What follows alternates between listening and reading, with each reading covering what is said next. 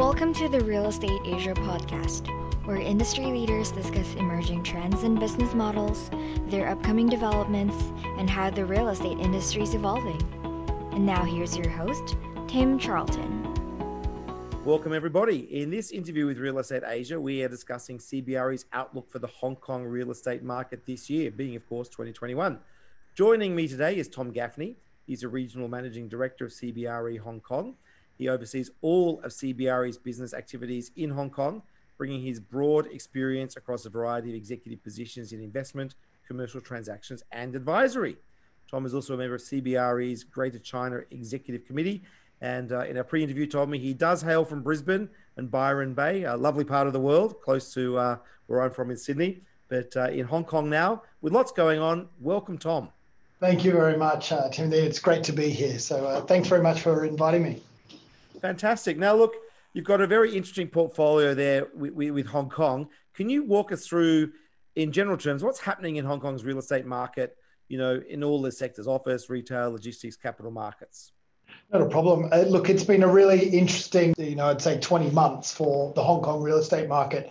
We've unfortunately been quite impacted by what essentially was first the trade war, and then we had the social unrest here in Hong Kong, which dragged on for about 6 months. And then, of course, COVID. Then we got a bit more social unrest and then a bit more COVID. So, look, it has really been a stop-start market for us in the last 20 or so months. If we break it down into the sectors, though, starting with office, we have seen, obviously, office demand really slow over that period of time, mostly led by the MNC or multinational sectors. In particular, most impacted were the finance, insurance and legal sectors. We've seen rents during that period of time drop around about 20% over that course of the last sort of year and a half. And we're forecasting that to sort of continue to drop about another 5 to 10% for the remaining portion of this year. And the reason for that is given that we've got a lot of stock being handed back to the market because of, the current pandemic and a slowdown in the overall economy, we're also going to be met with a huge amount of supply in 2023. Some 6 million square feet of supply will be coming online. How does that compare to current stock of grade A, the 6 million? That's quite a significant increase in stock. What we're likely to see is we have a lot of shadow supply coming online, Tim. So if you add that up, what I mean by shadow is space that's being handed back to the market or leases expiring in the next 12 months. That combined will add up to about 11 million square feet. So that's a lot of space. So to put that in perspective, that's about the same size as Tsim Sha Tsui, which is one of our sub-districts here in Hong Kong. Its entire office space becoming vacant. And then we have a further 6 million square feet of new supply. So in total, 17 million square feet coming to the market, when on an average take up per year, it's about 2.5, 3 million square feet. So, we're going to need a lot of space to be filled to get back to normal. So we do foresee that it's going to take a few years before rents to start climbing again. Terrific. So moving on from that, what about the other sectors? I'll go on to retail. Retail's probably been the hardest hit, that and tourism. Obviously, with the borders being shut, that's really affected sales anywhere between sort of a drop of 15% all the way through to around 73% drops in the luxury watch and jewelry sector. So what we have seen is that rents on the high street have been terribly affected. We're seeing vacancy now at probably the highest we've seen in the last sort of 3 or 4 years of over 18% in the retail sector. We do foresee rents continuing to fall in the retail sector for 2021 by probably another 10 to 15%. And as a result, we'll probably see capital values drop from the peak, which was 2014 or 15, to today will be about a drop of 70%. So these are drastic drops, but they are coming from a drastic high as well. So we've got to remember the rents that we were achieving in 2014 were, globally some of the highest rents we saw in the world. But we are starting to see positive side starting to normalise in that sector. The F&B sector, with things opening back up in Hong Kong, we're starting to see some green shoots there. But until those borders reopen and tourism comes back to Hong Kong, we do foresee that this sector will experience continued pain, certainly through the first half of this year. If I move on to logistics, which has probably been our darling sector for the last 18 to 20 months, we've seen a lot of demand for industrial space where the pandemic has kicked in, a lot of online sales, people needing to ramp up on their warehousing and storage as well as online retailing. Also, with a diminishing amount of supply of industrial in Hong Kong, is lending to a lot of sort of rental stability. So overall, we only saw industrial rents drop around about 0 to 6% in the last 20 months. And that's correlated with capital values as well. So that sector, we are seeing a lot of demand for at the moment, both to buy and to sell, as well as to lease. So that area is a big focus for us at the moment.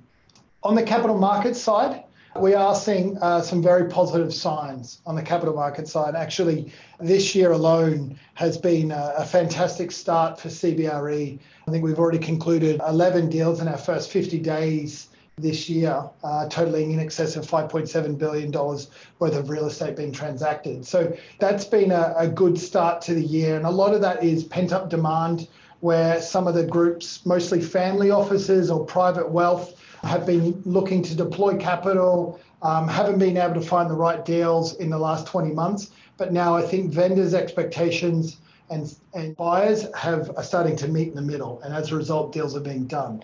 And we foresee that trend to continue, certainly in the first half of this year.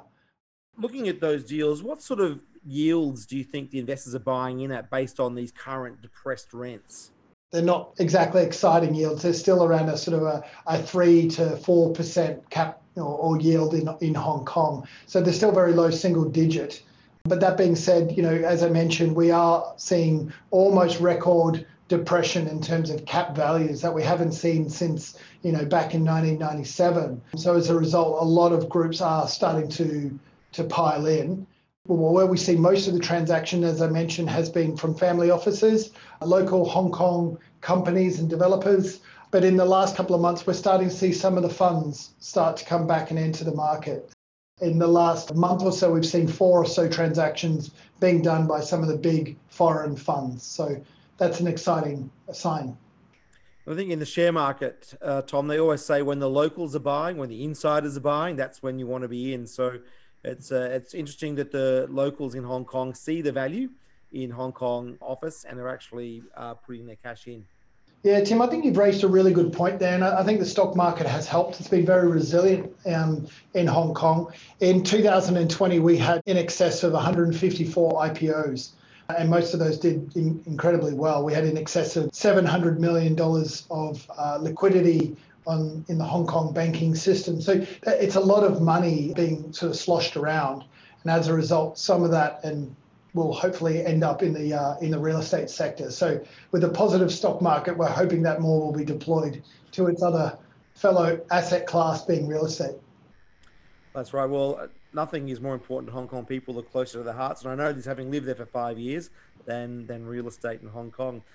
If we look at, broadly speaking, the pandemic over the last year, can you maybe talk a little bit more how it's affected those sectors? For example, in the office space, have companies actually started decreasing their size, or are they keeping the offices open in the hope that everything will resume to normal once the vaccinations are done?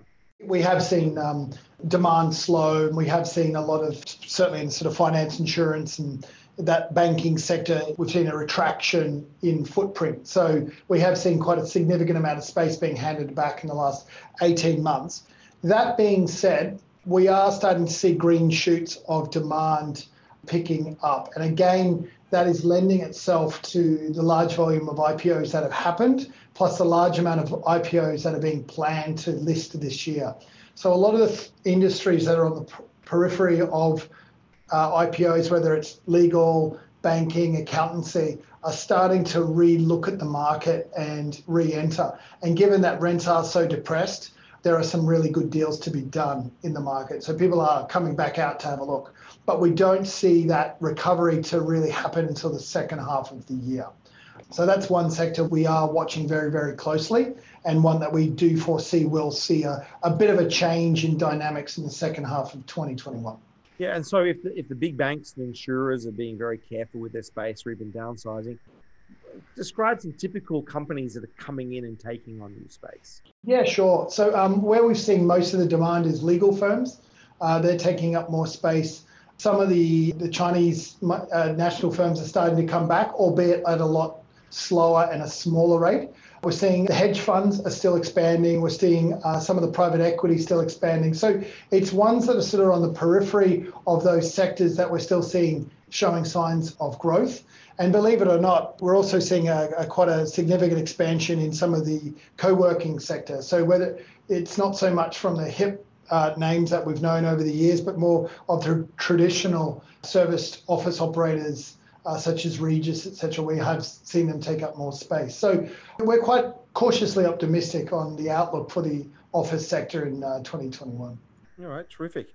Okay, so where do you think is going to be the challenge past 2021 for Hong Kong in the real estate sector? Look, yeah, it's a really good question, Tim. And I think the big challenge to us all is whilst we're all cautiously optimistic and slowly but surely we're getting back to some form of normality as vaccines are being deployed and people are sort of really adhering to social distancing measures. But the reality is that until this pandemic goes away, it's very hard to tell when that recovery will really happen. That coupled with border closures, Hong Kong is very reliant on tourism and cross-border flows with our neighbours in China and the Greater Bay. And so until that really recovers, I think it's going to be a very slow first half of 2021. We should see a pickup in 2021 back-ended. So at this stage, that's the main concern for us, is really around the deployment of the vaccines and the pandemic going away. Now, let's look at business strategies for developers. Do you have any tips for them? And also perhaps for investors and landlords as well? Like, what should each of the players in the industry be adjusting and doing with their strategies? Most of the developers are certainly here and around the region, I think, have reacted really well. If you look at China, for example, I think they were probably some of the best in the way that they led with the way that they wrapped their arms around their tenants. They had to shut malls very quickly, give rental relief, etc. And as such, a lot of the other developers around the region have followed suit with their various measures. Some governments have got involved, and that's certainly helped. But one of the things that I think with all this change has allowed developers to be somewhat more strategic, looking at retaining jobs and employment. One of the other things that we've seen is that they've been able to look at their portfolios and change up the tenant mix in there. Some have been able to upgrade and be able to attract higher quality covenants into their portfolios that they wouldn't have otherwise got over the years.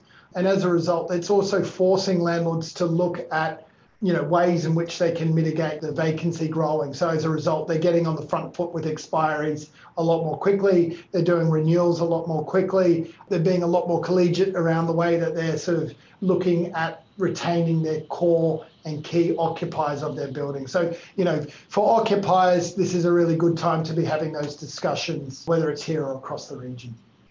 So interesting, people are talking about the renewals earlier. I guess both sides want to know what deals are on the table. What other sort of trends and developments are you expecting to be happening, and what is your view of regarding the recovery of the real estate industry in Hong Kong? I don't think we're going to see, a huge differentiation in the tenant mix or use of offices. But if I can sort of shift our attention a little bit to, say, industrial, that's been an exciting sector in the last 20 months where we've seen quite a lot of change in the tenant mix makeup. So what we're starting to see is a lot more landlords that are quite interested in cold storage. That's become a really hot sector. Same with data centers, pharmaceutical, and obviously retail and tech have certainly grown in that. And, in the past, we've sort of looking at them traditionally, they're looking at sort of the third party logistic operators as the core occupier. Well, the landlords now are starting to shift away from that and starting to look at these other sectors as they throw off maybe a bit better rent.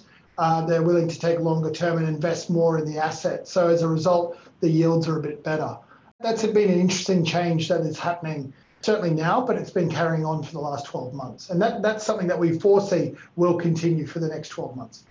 Terrific. And is there anything else that you would like to add or talk about that is interesting? Yeah, look, I think one of the other things that we're also seeing more so in the retail sector is, and for developers, is to pay attention to some of the other neglected sectors, things like education, health and medical. These are some of the sectors that are becoming very prominent at the moment. And we're starting to see some of the developers actually building buildings in Hong Kong that are almost tailored to medical or tailored to education.